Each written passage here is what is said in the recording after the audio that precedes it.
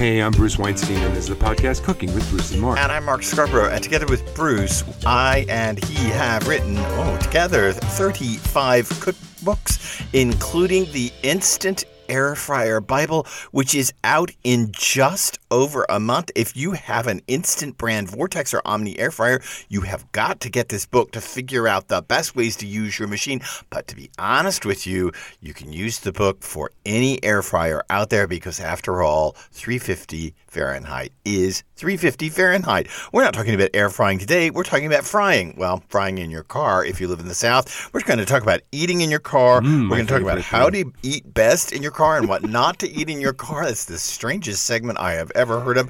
We're going to give you our 1-minute cooking tip. We have an interview coming up as usual, and we're going to tell you what's making us happy in food this week. So let's get started. Well, social media is full of great ideas. Stop. Isn't it? No. What the hell? Social media is full of great ideas.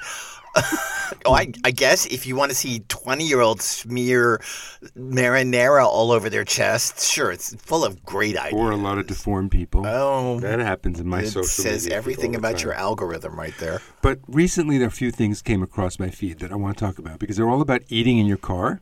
Right. And they're really interesting. So the first thing you could buy is a hanging tray. Is this like a Homer with his coffee pot and all that in the car? He had a chocolate fountain and a waffle iron. Is it? Okay, Well, there are two ways to do it. You can a hang hanging tray. on your steering wheel, so you have a little tray right in your... Wait, am I supposed to drive with this thing? They don't tell you not to. They don't tell you not But to. the first time you go to make a turn, where's your lunch going to go? Well, they don't tell you not to. Okay. All right. Or you can hang it on the back seat in front of your kids or your grandmother and give them And food. what happens when you make a turn then and they got a big slushie on it? Because my grandmother's drinking a slushie. So what happens then? What flavor slushie would your grandmother be drinking? Dream Cola. Okay, please go on. So that's the first thing. Then, I love this one, the Sauce Moto dip holder, because you're eating your chicken McNuggets and you need some place to hold your dip. What in the world? No, you go to the drive-thru and you buy the McNuggets to eat on the highway. Okay. And where are you going to put that disgusting dip? Right, so you hang it on... disgusting dip. Yeah. I hear your prejudice already. Please go on. So you hang it on the AC vent, and then you could just dip your chicken. Right. And then the nice thing is it acts like an air freshener, because then the blowing air blows across it and fills your car. Is this really a real product? I mean, they make this and it hangs off your air conditioner. It's called Sauce Moto. Sauce Moto. Well, you know all about things coming out of air conditioner vents to fragrance your car. No, I don't.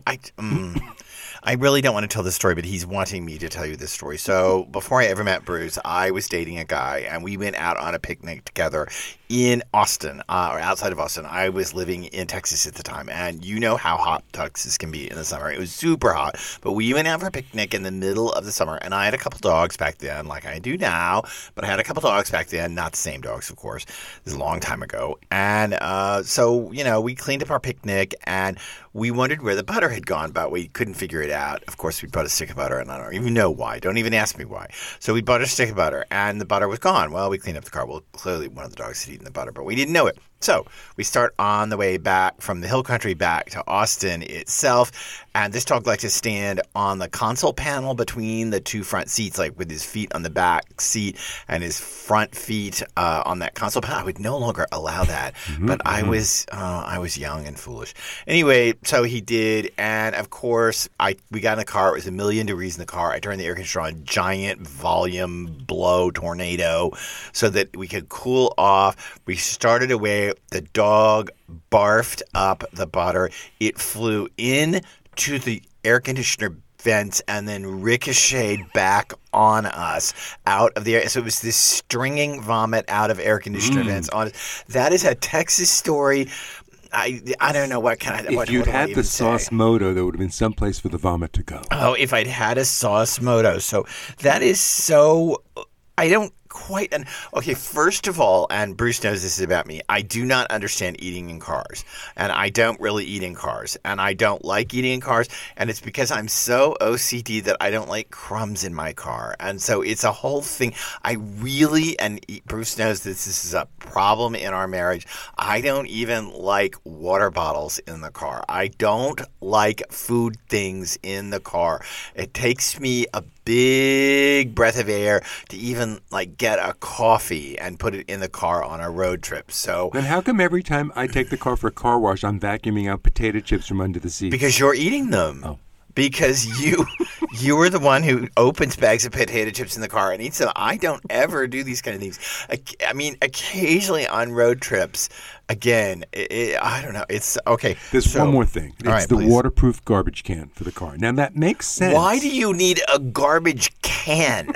What are you doing in your car that requires cans? Well, this way it keeps you from throwing the garbage on the floor. And I get it because like What?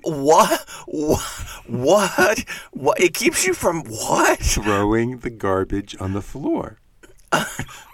Oh my God! You know, the wrappers from those chicken wings and from the my hot God. dogs and the potato chip Okay, bags. so but if it's waterproof, there are much better uses for it than garbage. Yeah, I got in someone's car a couple of weeks ago, and when I got in the car, they had to wipe everything off the passenger seat and onto the floor, and then I kind of had to squish it to the side with my feet and sit down in the passenger seat and buckle in. And I was so uncomfortable. But okay, I will admit, type A homosexual can't handle the. Why do you need a garbage can? So you buy this waterproof garbage can. Well, that way you have someplace to pee when you're stuck in traffic and you don't have a bottle. Okay, so here's the thing about eating in the car, and I just want to say if you don't know, there are hundreds of videos on social media, on TikTok, on Instagram Reels, everywhere, of 20-year-olds eating takeout in their cars, and they go to various places, especially I think this is kind of post-pandemic, so they'll go to, a local Vietnamese restaurant, and they'll order takeout, as you can now in all of these restaurants post-pandemic, and take it out to their car and eat it and try the food. And there's a billion videos. Honestly, they're super popular of, eating, Lebanese food from some place and testing it. And eating it in your car. And rating. And they rate it. They're like, and this is the this and this is the shawarma. Oh, so this isn't mukbanging. No. This is like taking out takeout food and rating it, but Okay. they do it all from their car, and the whole videos are shot in the car. I have to tell you that I am so old, I don't really understand the car video fascination because there's whole videos, right? Thousands of videos of people having political diatribes in cars and having discussions about relationships in cars. Oh, that whole series with Jerry Seinfeld, comedians driving in cars having coffee.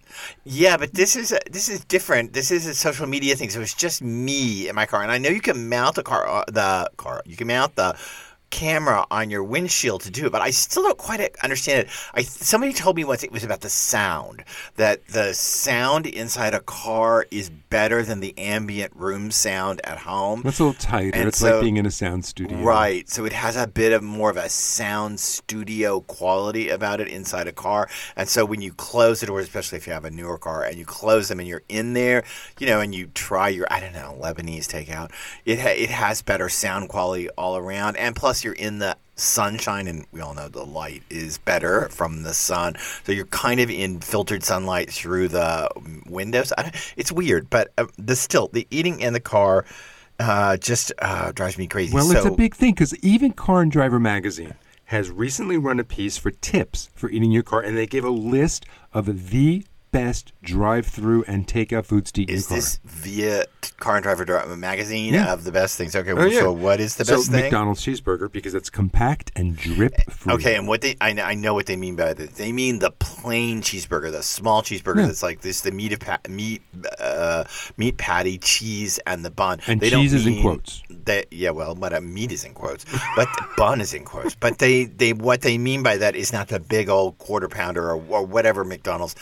Listen how idiotic I am. I don't even know what McDonald's serves. This is what a food snot I have become. So I don't even know what it is McDonald's serves. Write in and tell us what McDonald's serves because I don't know. Well, the But next thing that they say it's is the just the best. plain one. It's from Starbucks, and it's the bacon and Gouda sandwich, and they claim it is so compact, it's like eating a wallet. That's a plus? Eating a wallet? Just telling you. I don't eat wallets. Well, but it's flat and like square and compact. I think the older I get, the Frencher I get, because there's this prohibition in France against eating on the streets, and that it's not an official prohibition, but I mean they are appalled that Americans walk down the street eating things, and many Parisians comment, if you watch enough TikTok videos as I do, comment about the nastiness of Americans and Brits walking down the street eating things in public on the street. So maybe I'm just becoming Frencher. The first time you took me to Paris in 1996, I did. There were crepe stands on the street. They're for Americans.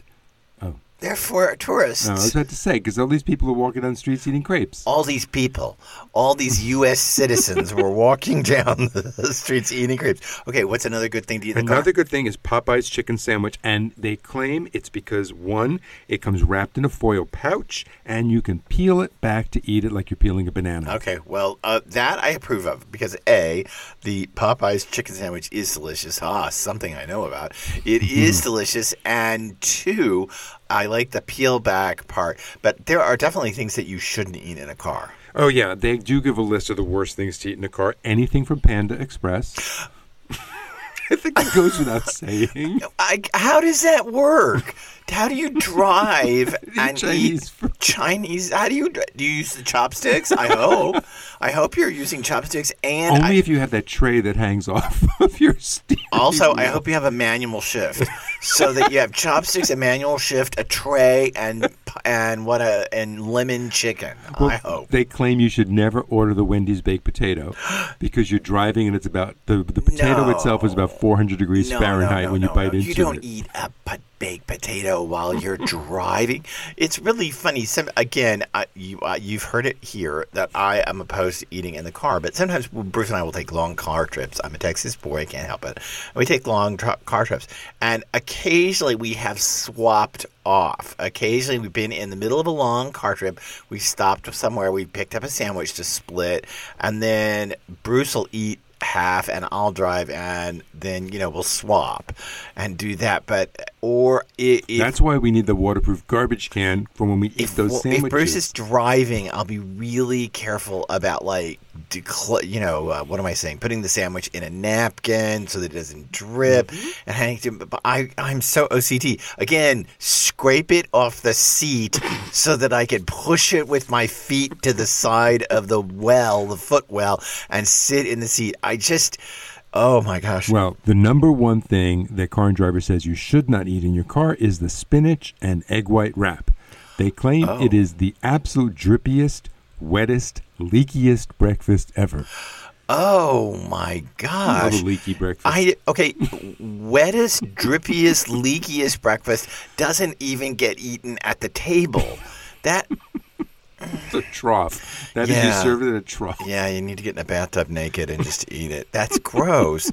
Okay, so enough with eating in the car, because really, honestly, I have had my fill of, as my French self is going to say, I am ras-le-bol with eating in the car right now. So we're going to pass on to segment 2, our traditional segment 2, a 1-minute cooking tip. What is it this week? Add 1 tablespoon of butter to any jarred spaghetti sauce or marinara sauce to make it richer, tastier, and smoother. I concur. I completely can agree with this, and I can tell you that I can, as the kids say on TikTok and Twitter, I confirm.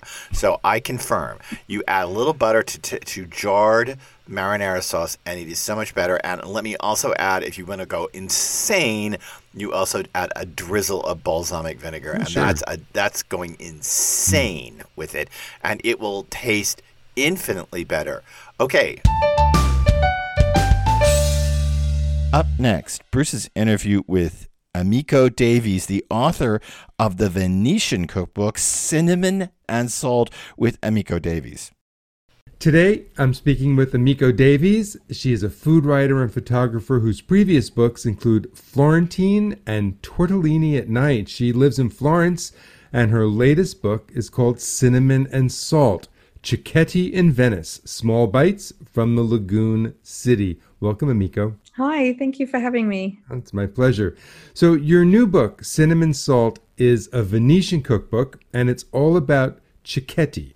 Can you explain what cicchetti is and its importance in Venetian life? The idea of cicchetti is it's a small thing. That's what the name literally means, something small. And it is literally a bite to eat. A lot of people tend to compare them to tapas, which don't say that in front of a Venetian. They get very sensitive about that. It's not tapas, but the idea is sort of similar. Let's say like even Italian aperitivo in other cities, a little bite to eat while you're having, maybe a glass of wine or a spritz before dinner. That's cicchetti. But what makes cicchetti a little bit different from these other traditions is that cicchetti are a go-to at any time of the day.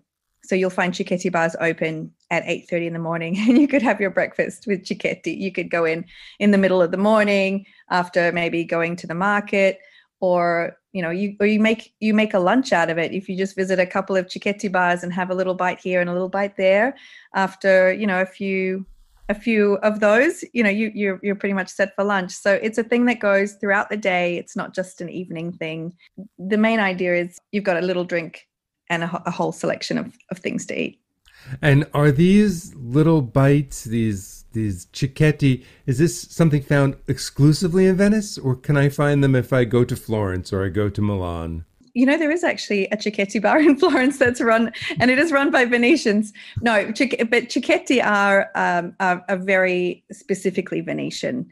The name cicchetti is Venetian. If you go into a traditional place, the type of things that you find are quite specifically Venetian as well. And that's what I've tried to show in the cookbook, all the recipes that are really, typically Venetian.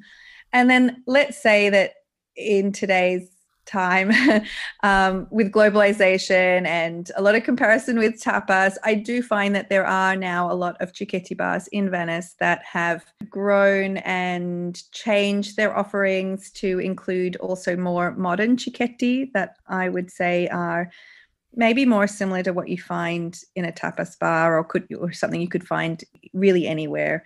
But I tried to focus on the really particularly Venetian things, the things you can only find in Venice, that I think you will enjoy if you go to Venice as well. So let's start off with the most classic of all cicchetti. That's how you start your book off, with baccalà. What is it, and what is the trick to getting it right? So this is something that is very, very confusing, but baccalà in Italy is salted cod.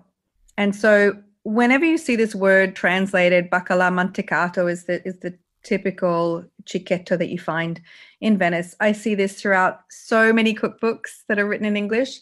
It's always translated as salted cod, whipped salted cod. And we have to stop right here, because in Venice, and only in Venice, baccalà is actually stockfish, not salted cod. So you're dealing with two very, very different processes of preserving the same fish. It's still Atlantic cod, but completely different. And so you have different texture and different flavor. But essentially, baccalà in Venice, whenever they say baccalà, and whenever you see it on a menu, baccalà, it's always going to be stockfish, just so that you know now. And what that is it is a dried Atlantic cod. It's made in Norway, and it is dried in the cold months of the year, in the cold, dry air that they have up there. And basically, it is dried out until it is a piece of wood. In fact, stockfish, comes from the word, like it's a stick. I would say it's more like a rock. It's really, really hard. And if you buy one whole, you're talking about a really long piece of fish. It's basically being cut in half, so it doesn't have the backbone, it doesn't have the head, but you've got the rest of the fish. It's long, and if you're trying to soak it, you've got to stick it in your fridge. It's really hard to fit this like a piece of baccalà in your fridge. But what's even harder is trying to cut it in half when it is dry. So it is a really, really hard, like hard as rock, dry piece of fish. And there's no salt involved. So when you're working with bacala, in Venice, they sell them already soaked, which is very, very handy. What you're dealing with there is you have this fish that is rehydrated. So it has a particular texture. I wouldn't say like stringy exactly, but it is sort of towards a stringy sort of texture. And it isn't salted, so it has a very, very delicate flavor. And that's what you need for bacala mantecato. So you want to poach it first, and then you whip it with a garlic clove, which I usually poach also in the water, but some people leave it raw if you want it really like punchy. That can be quite in your face. So I do suggest cooking it as well. And then you're whipping it slowly with a drizzle of olive oil, going very, very slowly, a bit like you would a mayonnaise. And the effect is you have this whipped like paste, almost like a cream, that then you can spread onto crostini or onto maybe little squares of polenta that have been fried or grilled. And that is the classic, I think the most classic cicchetto that you can have when you're in Venice. Another classic you talk about in the book, sarde and sour, sardines fried and soaked in vinegar. You have a recipe in the book that is so easy to follow, but you have an interesting vegetarian version of this. So can you talk about the traditional dish and your vegan alternative? Yeah, so sardines are the classic one. You will butterfly them, you take off the head, and you fry them in oil. Then they are basically going to go in under a marinade, and this marinade could be red wine vinegar, white wine vinegar. Some people I know use lemon juice. So, what you have on hand, really. I like it with white wine vinegar, and then you need something sweet in there as well, because the vinegar on its own is really, it can be overpowering. So you have these sweetly cooked onions, like very, very slowly cooked. You don't want to brown them. You just want them to be softened and translucent and stay really sweet. And also raisins. Some people like to put pine nuts. I like the pine nuts in there too. And depending on the household, some people put a little pinch of spice in there. There might be even cinnamon, hence the cinnamon and salt and the title. And others might use something like cardamom or nutmeg. There's all kinds of different white pepper. So you can customize it to your tastes. But that's the general idea, is the sarde and sour have this marinade that is sweet and sour at the same time. And that you can do this preparation with literally anything. You could do it with scampi, you could do it with chicken, but the recipe that I really like is with radicchio, which is a Venetian vegetable that I absolutely adore, and I could eat, I think, in every single way possible. So what I like to do there is cut the radicchio into wedges so that you have this, sort of a good sized piece, but that the leaves are still attached together. And you can grill it just to get a nice sort of char on one side, and then you put it under this marinade. And I don't know if you've seen the effect of radicchio with a marinade on it, but it just brings out the color even more. So you have this beautifully colored dish in the end, and that's one of my favorites. You said earlier that cicchetti bars are starting to be a little more global. You're seeing influences from other places in the world. So you talk about modern cicchetti in your book, Cinnamon and Salt, everything from cured sea bass with cumin to smoked tuna with horseradish. Are there any rules to creating modern cicchetti, or is it anything goes as long as it's one or two bites? It seems like anything goes as long as it's one or two bites, but let's say there are a few rules. These are not so much rules for whoever's eating them. I would say these are sort of guidelines for the host. So in the 50s and 60s in particular, cicchetti bar owners were trying to get people to spend a bit more money. I mean, wine in Venice is very, very cheap. A little glass of wine at a cicchetto bar, even now, I mean, you only have to pay a couple of euro. It's very, very cheap. So you want them to drink more. And in order to get them to buy more drinks, you offer the kind of cicchetti that makes you want to drink more. So things that are spicy, things that are hard to swallow, like a hard-boiled egg. If you've ever tried eating a hard-boiled egg without chasing it up with something afterwards to help it go down, you'll know what I mean. Even like boiled potatoes, which sounds so simple, but a boiled potato or a roast potato, those are also really classic, really basic cicchetti. Something, a little toothpick in it, and it's sitting there on the counter. Yeah, the spiciness or things that are very salty. So, for example, a really great cicchetto that I really love from a bar in Venice called All'Arco. They have gorgonzola with an anchovy on top. So you have both the saltiness and the spiciness. And definitely after eating one of those, you need to order another drink. So those would be sort of the classic kind of guidelines that, the hosts would sort of go by in order to, beef up their revenue a little bit. These are the kind of things that we're going to offer now because we want people to order another drink. Fried bites have their own chapter in your book, from calamari rings that most people know about here in the U.S. to battered fried salt cod. But so many people are afraid of deep frying at home. Do you have any tips or advice on frying in a home kitchen? In our house, my husband and I and the kids, we love frying. It's something that I do quite often. And I think a good tip is to keep in mind that you only have to fry a small amount. You don't have to, you're not doing something from like a restaurant where you have like a big vat of oil. I use a very, very small saucepan. It's the smallest saucepan that I have. That way I use less oil. So I just, fill that up so it's a couple of inches deep for whatever it is that I'm frying. And I do a cup, maybe, 2 or 3 batches. But because I'm just, I'm frying for myself or for the family, I'm never frying like huge amounts. So I think that might be something that sort of scares people off. It looks like it's a lot of oil or that you're going to make a lot of mess or that you need some, sort of fancy equipment. But really, just a small saucepan is fine. And if you're using a saucepan rather than something wider, you actually use a lot less oil. And then I think the other thing that, worries people about frying is what to do with the oil after you've fried with it. I personally don't reuse oil. I recycle it after it's been used. So if I'm frying, I try and fry like all the things I can think of while it's on and while it's hot. When I've got it there going, I'm like, what else can we throw in here?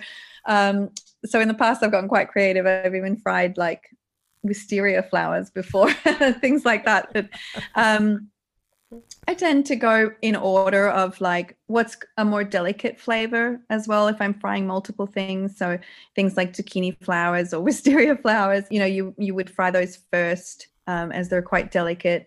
And then if you've got things like fish, which have a stronger smell, fry those towards the end. If you've got crumbed things, fry those at the very, very end so that you don't have, little crumbs sticking to the batter. So you always want to do crumbs towards the end. And once you've got all your fried things done, I have glass jars, or I have actually now a special container that is made for holding oil. And then I just take it down to our recycling center where they recycle oil. Here in Italy, you'll find like specific like garbage bins for doing that in neighborhoods. So you can just wander down to the garbage bin and tip your oil in, and you're done. Miko, I love an Aperol Spritz, and I know that is the drink of Venice, if not of all Italy, if not one of the world's favorite cocktails. And can you describe your perfect Aperol Spritz? And in the book, you photograph it with a garnish that might surprise a lot of people. You want to talk about it? How's it normally garnished in the States? With an orange wheel. In Venice, it's always with an olive, and it's usually, quite a large green olive with the ones that have the pits still in them. So not like the one with the pimento in it, just a lovely big green olive. Stick it on the end of a skewer stick and, pop it in the glass there. And then the rest of it is, I love that now it's a lot easier to find different types of bitters, even here in Tuscany. So, it used to just be Aperol, Prosecco, and then some soda water to top up the spritz. Campari, sometimes was used. when you go to Venice and you ask for a spritz, the next question immediately that comes out of the waiter's mouth is, or the barman's mouth is, what kind of spritz? Do you want it with Campari, Aperol, or Select? Those are the three sort of main ones. And Select is a Venetian bitter. It's kind of I would say it's between an Aperol and a Campari, with the colors, more towards a Campari, like a reddish sort of beautiful red color. And it's become my favorite since discovering it in Venice. And I'm very happy now that I know it and I look for it and I ask for it, I've been able to find it also in some bars here in Tuscany. But admittedly, it is a very, very Venetian thing. It was invented like right in Venice, in Cannaregio. So it's well known there. And sometimes you might even find people doing spritz with Cynar, which is an artichoke bitter as well, which is also delicious, drier, very, very nice. So yeah, the Select though is one that I think if you get the chance, if you spot it and see it, try it with Select, and then they'll top it up with Prosecco, and then hopefully also a little spritz of soda water, and then the olive. In your sweet chapter of Cinnamon and Salt, you offer up some recipes for the most classic of Italian cookies and cakes, like the pinza di pane. Can you tell me why you love it enough to include it in your book? And is this something I serve with coffee, or something I serve with something more potent than coffee? Okay, so the pinza is like a bread pudding, which maybe doesn't sound quite the same actually in English, because a pudding we think of as something you might eat with a spoon. This, you can bake it so that it looks like a cake, but it is essentially like a bread and butter pudding. So you have like stale bread, eggs and milk and sugar, but it's all sort of mixed up together, rather than bread and butter pudding being like in this perfect slices of bread. Usually it's got some, lemon zest, orange zest, maybe some raisins. They love raisins in Venice, or as dried figs, things like that inside. And quite nice to add like a little touch of fennel seeds as well. You mix all of this up together and you bake it like a cake. It's a really simple, really, really homely kind of dessert. You can even make it with leftover polenta instead of the bread. So you would do the same thing, mix all of this up and bake it like a cake, and then serve it in slices. And traditionally, this was a dish that you would make for the Epiphany, which is on the 6th of January. So I'm sort of imagining like this foggy, very, very cold Venice, and everybody's house sort of smells like this, bread and butter pudding being baked. But the tradition here is that if you are young and single, if you went to eat pinza in, I think it's 7 different households, then you would be guaranteed to get married within the year. But as for what to drink it with, this is quite nice as like a breakfast cake, but it is also very, very nice with a glass of some sweet wines, or like a dessert wine, or like a marsala. Here in Tuscany, I would have it with a Vinsanto. Amico Davies, thank you for spending some time with me this morning. Your new book is Cinnamon and Salt. People can find out what you are up to at amicodavies.com. Thanks for being with us. Thank you so much for having me. We had such great food when we were in Venice. We were in Venice, so I don't know, probably a decade ago. Yeah. Now it's been a long time, because COVID, you have to go -3 for everything. So there's COVID, the COVID -3 to figure out the dating of when you were anywhere. But maybe about 10 years ago we were there, and wow, we had spectacular the food. The cicchetti we ate just was fantastic. And everything, man, I have to tell you, Bruce had never been to Venice before, and I had been several times in my life, and I was very sneering. He wanted to go to Venice. I was like, oh, Venice, ugh, it's just all tourists, and ugh, I don't want to go, and blah, blah, blah, blah, blah. But I went, and I was overwhelmed by the restaurants that we found. They were unbelievably better than anything I remember. Okay.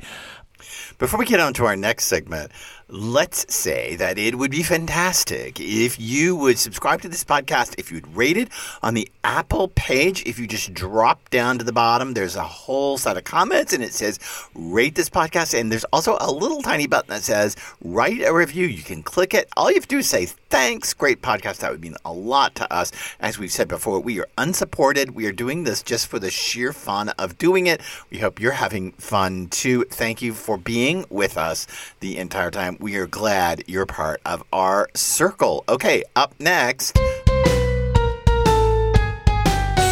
what's making us happy in food this week? Okay, you get to go first as usual. Quail eggs. I am Quail eggs? Quail legs. L with an L, legs. Quail the legs. thing they walk on when they're not flying. Quail legs. Sure they don't walk on their eggs when they're not flying? We were at a dinner party and our friend served quail legs in the air fryer to have with drinks, and she brought out this giant bowl with, there must have been 50 little crunchy, crispy, brown, delicious quail legs, and they were amazing. And she just put them in olive oil, salt, and pepper, she says, in a bowl, and then there's the technical cooking term, dumped them in the air fryer for I don't know how Probably about long. 25 minutes at 400 degrees, shaking them a lot until they were crunchy like bacon.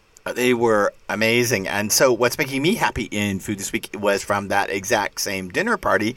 Her son had been to Montana shooting and had shot grouse. And we had quick seared, wild caught, wild shot, wild butchered grouse breast. It was unbelievable. The meat was blood red, no, scarlet red. It wasn't even blood red. When it was raw, it was scarlet. Purple. Well, those were sharp tail grouse, also called Sharpies, and I went over the day before to help butcher them up, and it was so cool because the way they had been sent back from his hunting trip was the birds were all intact and plucked and skinned except one wing. One wing was left with all its feathers so you could identify what it was. Right. Sharpies, they're called Sharpies. Sharp-tailed grouse. And he shot them in Montana, right? And the breasts, you would think that they would be gamey, really, really strongly gamey, but they weren't. They were indeed minerally as game tastes, but it didn't have a strong liver flavor. It was a more minerally earthy. And if you're not used to eating good game like that, I should tell you that it's totally not sweet. Stockyard raised beef and pigs and chickens are so sweet. The meat is actually so sweet because of the feed that the animals are given. This, of course, is a wild bird, and so there's very little sweet about the meat at all. Instead, it's earthy and savory, and it was just delicious. So that's our podcast for this week. We would love for you to be with us on our Facebook page, Cooking with Bruce and Mark, but we would love to see you however we can see you on any social media platform. And we would like you to subscribe. Please just subscribe to this podcast so that you don't miss a single episode, because we will be back every week with another episode of Cooking with Bruce and Mark.